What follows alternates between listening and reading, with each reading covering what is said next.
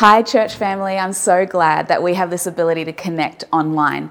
We're about to go into one of our messages, and I pray it blesses you. If it does, make sure you share it with a friend and share the love around. Make sure that you click like or subscribe so that you don't miss any of our messages that we upload weekly. And jump in the chat so that we can connect. Even though it's virtual, let's make sure that we connect. So sit back, enjoy, and I pray that you're inspired and blessed. My key text today that I'm going to build this message off is found in Proverbs chapter 11 and verse 11. And it says these words, "By the blessing of the upright, the city is exalted." But by the blessing that you and I carry in our lives is the city of Brisbane is exalted, is lifted high. Is so often that word in our Western culture, the word blessing, we automatically equate to it is it's God's going to give us wealth and God's going to give us comfort. No. The word blessing there is to be made holy, is to be consecrated unto God. And yes, He is the one that gives us the power, the ability to create wealth. And yes, He is the great comforter of our lives. But God blesses us to make us holy and consecrated, that when we make encounter with the world around about us, is that we actually change those lives that we come into contact with. And so by the blessing of the upright, the righteous, our city is exalted. Is that the design of God is that our city is in a better place because you are living in this city.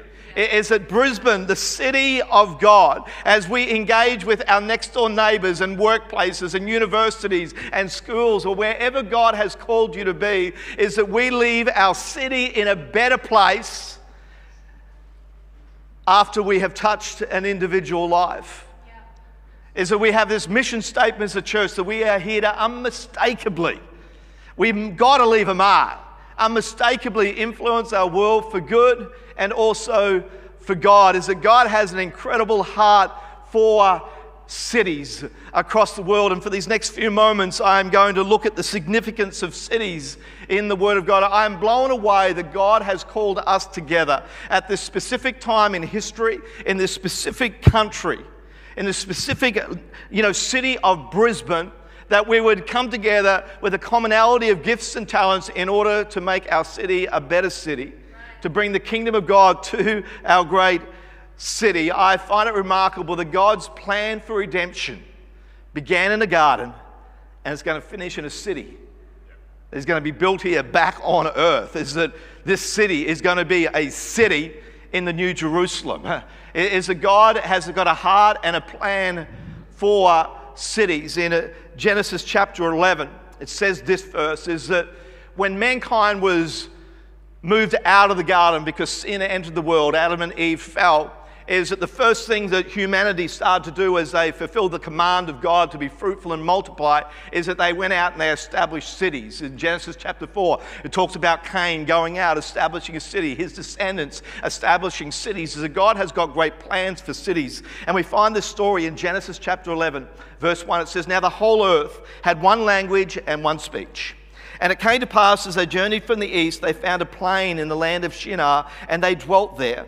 And they said to one another, 'Come, let us make bricks and bake them thoroughly.'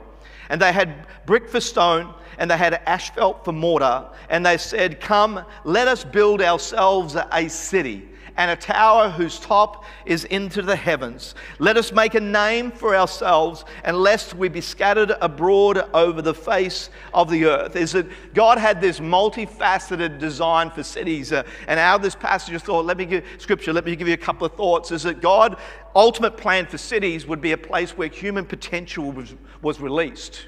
Is we find in Genesis chapter 4, as cities are built and established, is that there new things take place. Is that music is invented and music is composed and musical instruments are created. Trades are come about of woodwork and of metalwork. Is that God has designed cities that human potential would flourish in those places. Is that God created us not just to be creative, but also to be productive, to build and to cultivate, to develop, to enlarge, to establish. And God's plan for cities was that humanity would come together in a place of agreement, and through the creativity, the gifts and talents inside of them would bring advancement not only to that city, to the world around about them. And that was God's plan. But as sin entered the world, it says here in this passage, is that people went into the cities to make a name for themselves. No longer were they in a place where they're trying to make God's name great, but now cities have become a place of self-glorification, of self-esteeming of a life. And that wasn't God's plan. Is that God wants His name to be glorified, not our name to be glorified. But a switch took place there. Is that now humanity were trying to get themselves to be the number one position.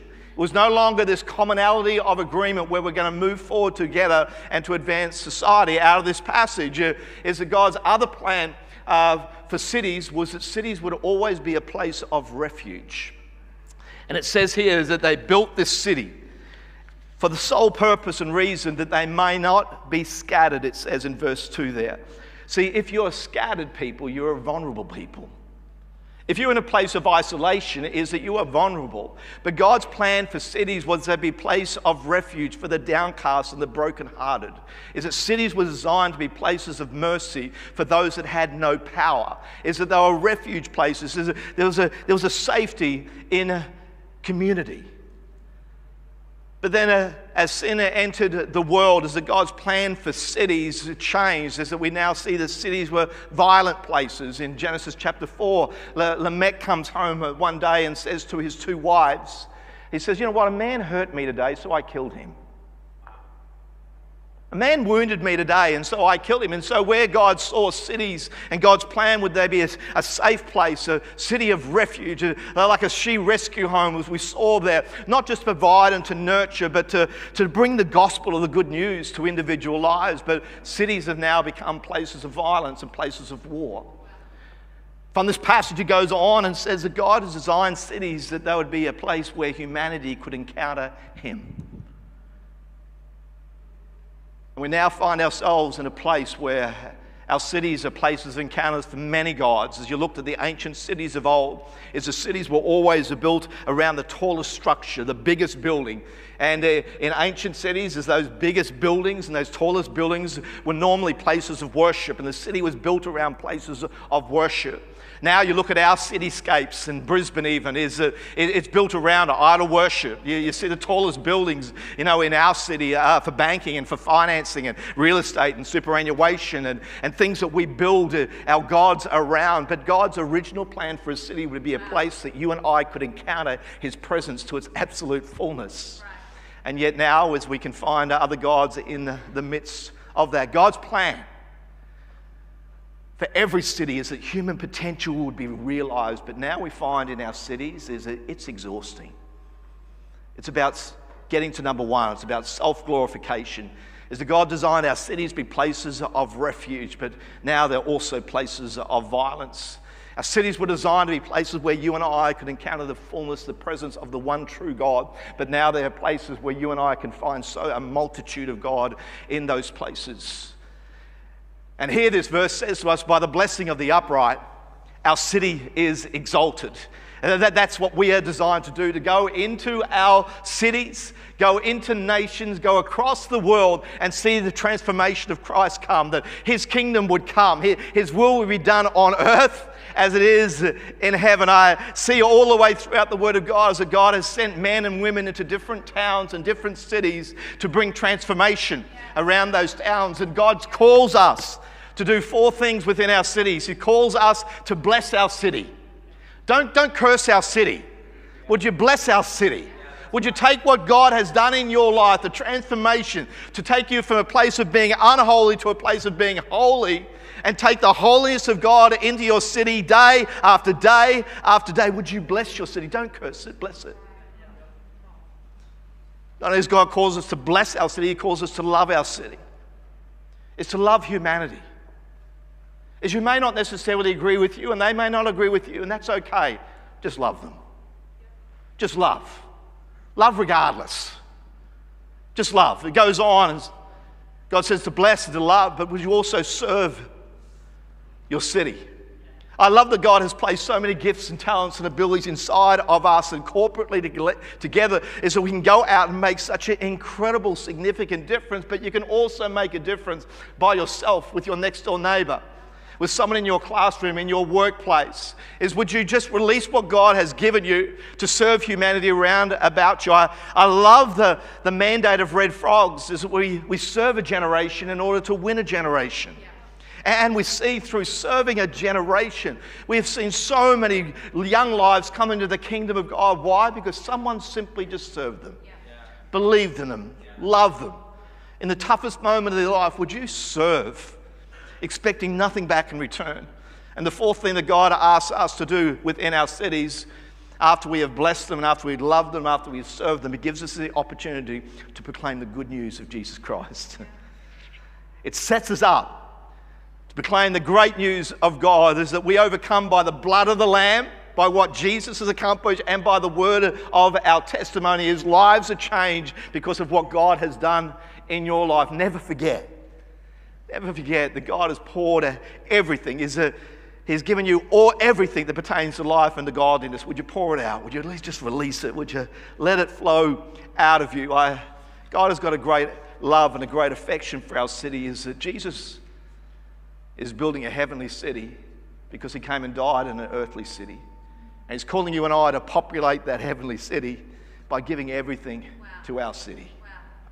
I wonder how you could bless them and love them and serve them, proclaim the good news of Jesus. The title of my message is Moving a City. Is that we can move a city. We can impact a city because God has placed something inside of us that we are meant to be here together to change this world for good and for God. I want to share a passage of scripture out of Matthew 21. It's normally a passage that's used around Easter time, but as I read this just a few months ago again, it's just some thoughts, incredible thoughts around generosity came in this season. So let me share it with you. Verse 1. It says, "Now when they drew near Jerusalem and came to Bethphage at the Mount of Olives, then Jesus sent 2 disciples, saying to them, 'Go into the village opposite you, and immediately you will find a donkey tied and a colt with her.'" Jesus says you're going to find a big donkey and a little donkey. And he says, "Loose them and bring them to me. And if anyone says anything to you, you shall say, 'The Lord has need of them,' and immediately he will send them." This is not giving any of us an excuse today to walk onto somebody's property and just take something and just yell out as you're walking out the door with their TV or their car or whatever it is, like, "The Lord has need of them." It's not giving us permission to do that, all right? Unless God actually tells you to do it, don't do that. You're going to end up and we'll serve you in prison. But verse 4, "All this was done that it might be fulfilled, which was spoken by the prophet, saying, 'Tell the daughter of Zion, behold, your king is coming to you, lowly and sitting on a donkey, a colt, the foal of a donkey.' And so the disciples went and did." You imagine how nervous they are. So Jesus just told them, "Go into that village. There's going to be a big donkey, a little donkey. Untie them, bring them to me." Like, I'd be like, I'm going under the cover of night. Like, I'm not going to let anyone see me doing this. But they just immediately go and do that. And they brought the big donkey and the little donkey. They laid their clothes on them and set Jesus on them. I always find it remarkable, scripture, hey, when you read it and you look at the words closely, they set Jesus on them. How do you sit on a big donkey and a little donkey at the same time? I don't know. I don't know if he's riding the big donkey side saddle and he's got his feet up on the little. I don't know how he's coming into this town, but he's set on both of them here. And a very great multitude spread their clothes on the road, and others cut down branches from the trees and spread them on the road. Then the multitudes who went before and those who followed cried out, saying, "Hosanna to the Son of David. Blessed is he who comes in the name of the Lord. Hosanna in the highest." And when he had come into Jerusalem, all the city was moved. When he came into Jerusalem, all the city was moved, saying, "Who is this?" And so the multitude said, "This is Jesus, the prophet from Nazareth of Galilee." What an incredible image or picture we get here.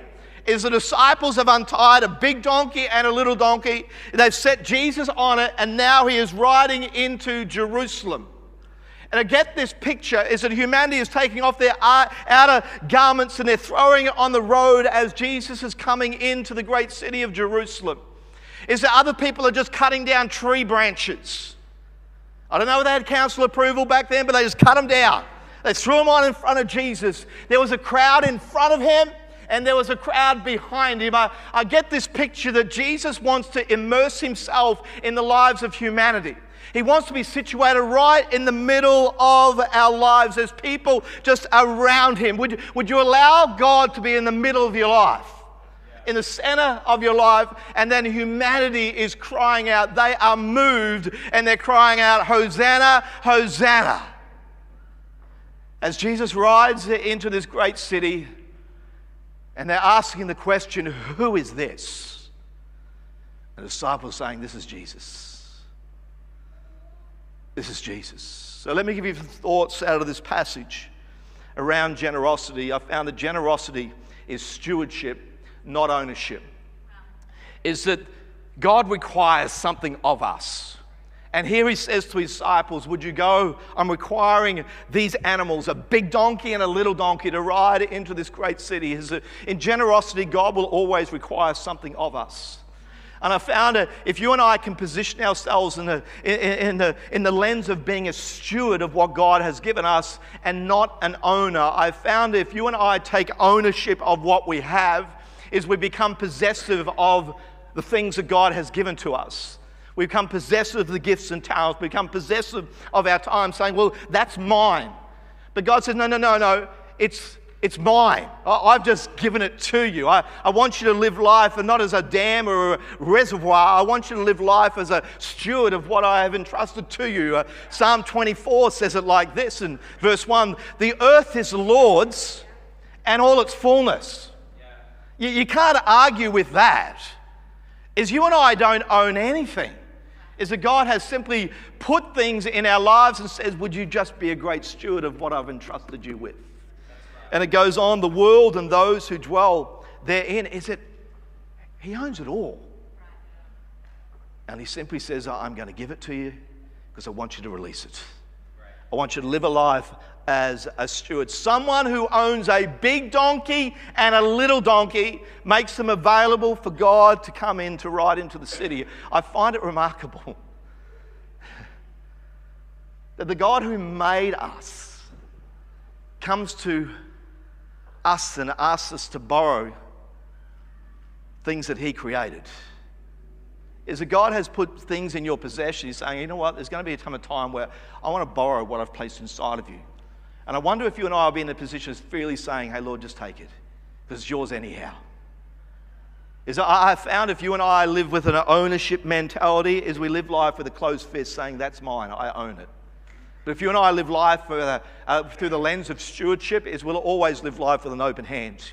Saying, God, hey, if you throw it through me, I'm just going to release it, because I know in your hands, it can have supernatural impact. In my hands, it can just have a natural impact. But in your hands, it's supernatural.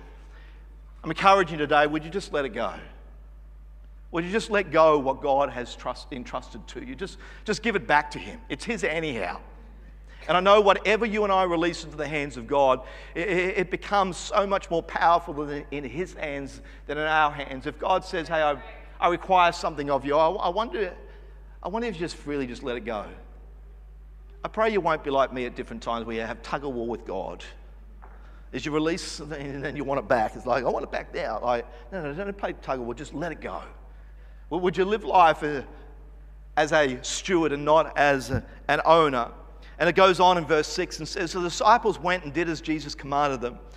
And they brought the donkey and the colt and laid their clothes on him and they set Jesus on them. Verse 10, and when he come into Jerusalem, all the city was moved, saying, who is this? My second thought is that generosity enables Jesus to ride into our city. The generosity of someone who owned a big donkey and a little donkey is that Jesus rides into the city. I want to let you know today, your generosity enables Jesus to ride into your home. Your generosity enables Jesus to ride into your street, into your university, into your school. What you and I see is that whatever we release out of our hands enables God to do something with. And I've seen time and time again, as humanity just releases something out of their lives, is that Jesus' impact just becomes so much greater. I found that generosity makes the invisible visible. Is that generosity makes love, which is invisible, visible. It makes a serving visible, makes Jesus visible. I pray that you would allow your generosity to take those things which are invisible to make Jesus visible in there. And so simply through one man's act of generosity, of freely giving to God without even question it. It's not in the story here where it even questioned, well, when's it going to come back? No. The Lord has need of it, and they just freely release and freely give. I have found that as a generosity moves hearts, it wakes up cities, it stirs a city. It says here, the whole city was moved. Asking this question, who is this? Have you ever had people ask you, well, why did you do that for me? So soothing, that music. I don't know where it's coming from, but that was so lovely. If that's someone's whole tone, that's impressive. I would answer that. This is really nice. But have you ever had someone ask you the question, why did you do that? Well, why were you generous to me? And so much of our response, well, it's not about me, it's because Jesus asked me to do that. It's not about for our glory, but the whole city was moved and asking, who is this? Simply because someone would give into Jesus' possession a big donkey and a little donkey. I wonder what it is today that you and I could release to see Jesus continue to ride into your home, into your street, into your city. Yeah. Cities around the world, the Ukraine, She Rescue Home. Wherever there is tragedy take place across the globe, I know as a church we respond to that, and I want to thank you for that. And as the story goes on, I find it remarkable that someone who owns a big donkey and a little donkey is written into God's story. Is that generosity writes you and I into God's story. You would think that it had to be greater than that to be written into the Word of God. Why just a big donkey and a little donkey being made available for Jesus? Why is that written into the story? Is that, you know what, generosity is always written into God's story. And I believe it is for a couple of reasons. As a humanity is saying, you know what, it's not mine anyhow, it's God's, and so I'm just going to release it for the good of humanity, that our city would be exalted. But generosity just writes us into God's story here. I think of previous generations that sowed into this facility 30 years ago. And pastors that have served and people that have come through, that we now have the benefit of this because of some generations prior generosity. And how many God stories have come through this building? Your story has been formed in this place. Part of your story formed here because of someone sowed seed some years ago, and now we have the benefit of that. For those and Danielle and the team that go out for Red Frogs, there's someone 25 years ago sowed a seed, bought some Red Frogs, got entryway into one hotel room that now is right across not only our nation but nations of the world. Seen thousands give their lives to Jesus. You have kingdom impact because someone sowed all that time ago, and they're written into God's story. I love that. Someone who owns a big donkey and a little donkey. I wonder what you have possession of today that you could release into the hands of God that would make a difference. I am who I am today because of people's generosity. Is that generosity has shaped me and generosity has molded me into the person I am today. People have sowed into my life, not just financially, but with words and with encouragement, with prophecy, with declaration, with hope that you can make it through. Is that we've all been shaped by somebody's generosity. I want to pray for you, young man. I don't know, I just keep looking at you all through this service. I sense God. I think right now, I don't know, the past season has been a challenging season for you. But I just see that God is just speaking hope and future over your life. That there's been a dream in your heart as a young man. And you're even saying, I don't know how that's going to come about, but I want to let you know that God's going to work on that dream here. And I just see your life's going to impact so many around about you. You might think, how on earth is that going to happen? I don't know how it's going to happen, but I just sense that God, every time I come over this, like I've got eye contact with you, if I can just preach this message to you, is that God's got so much for you. Heavenly Father, I thank you for your word today. And I pray a blessing over this young man today. And Father, I thank you the dream in his heart that you just breathe the breath of life on it right now. That he will accomplish more than he's even dreamt about.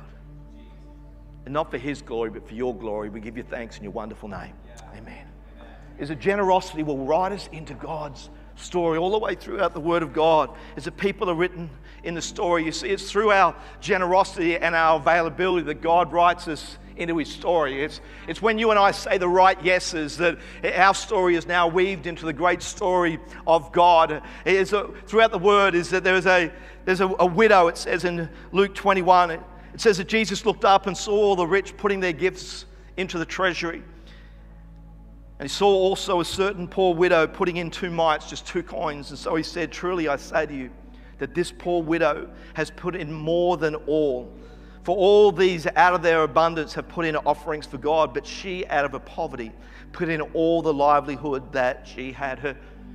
A widow with 2 coins is written into God's story. I'm preaching about her thousands of years later. Woven into God's story, Jesus is saying, you know what, she's put in more than everyone else. It was not about the size of the gift, it was about the sacrifice. There was a boy with just some loaves and fishes that was just following Jesus one day as a mass crowd was following him, 5,000 men plus women and children. And the disciples are saying, Jesus, just send the crowd away. We've had a long day. The day is wearing us out. And Jesus said, no, feed them. You go and feed them. And they said, well, we don't have anything. We just have a boy's lunch here. It's an insufficient meal. We don't have the resources. No shops are open now that we can go and get provisions to feed a crowd as vast as this. And the little boy's lunch, an insufficient meal, a meal for one, ended up feeding thousands on the hillside with leftovers at the end of the day. It's woven, written into God's story. I find it remarkable. Sometimes we think it's just the big things. Well, if we do something big, it's going to be written into God's story. No. It's 2 little coins. It's a few loaves, a few fish. See, whatever you and I have, you put it in the hands of God, and he adds his supernatural to it. A man by the name of Joseph of Arimathea, he owned a tomb. And he just so happened to make that tomb available for the lifeless body of Jesus.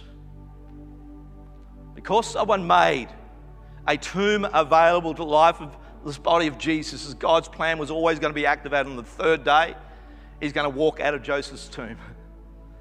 God only had need of it for 3 days.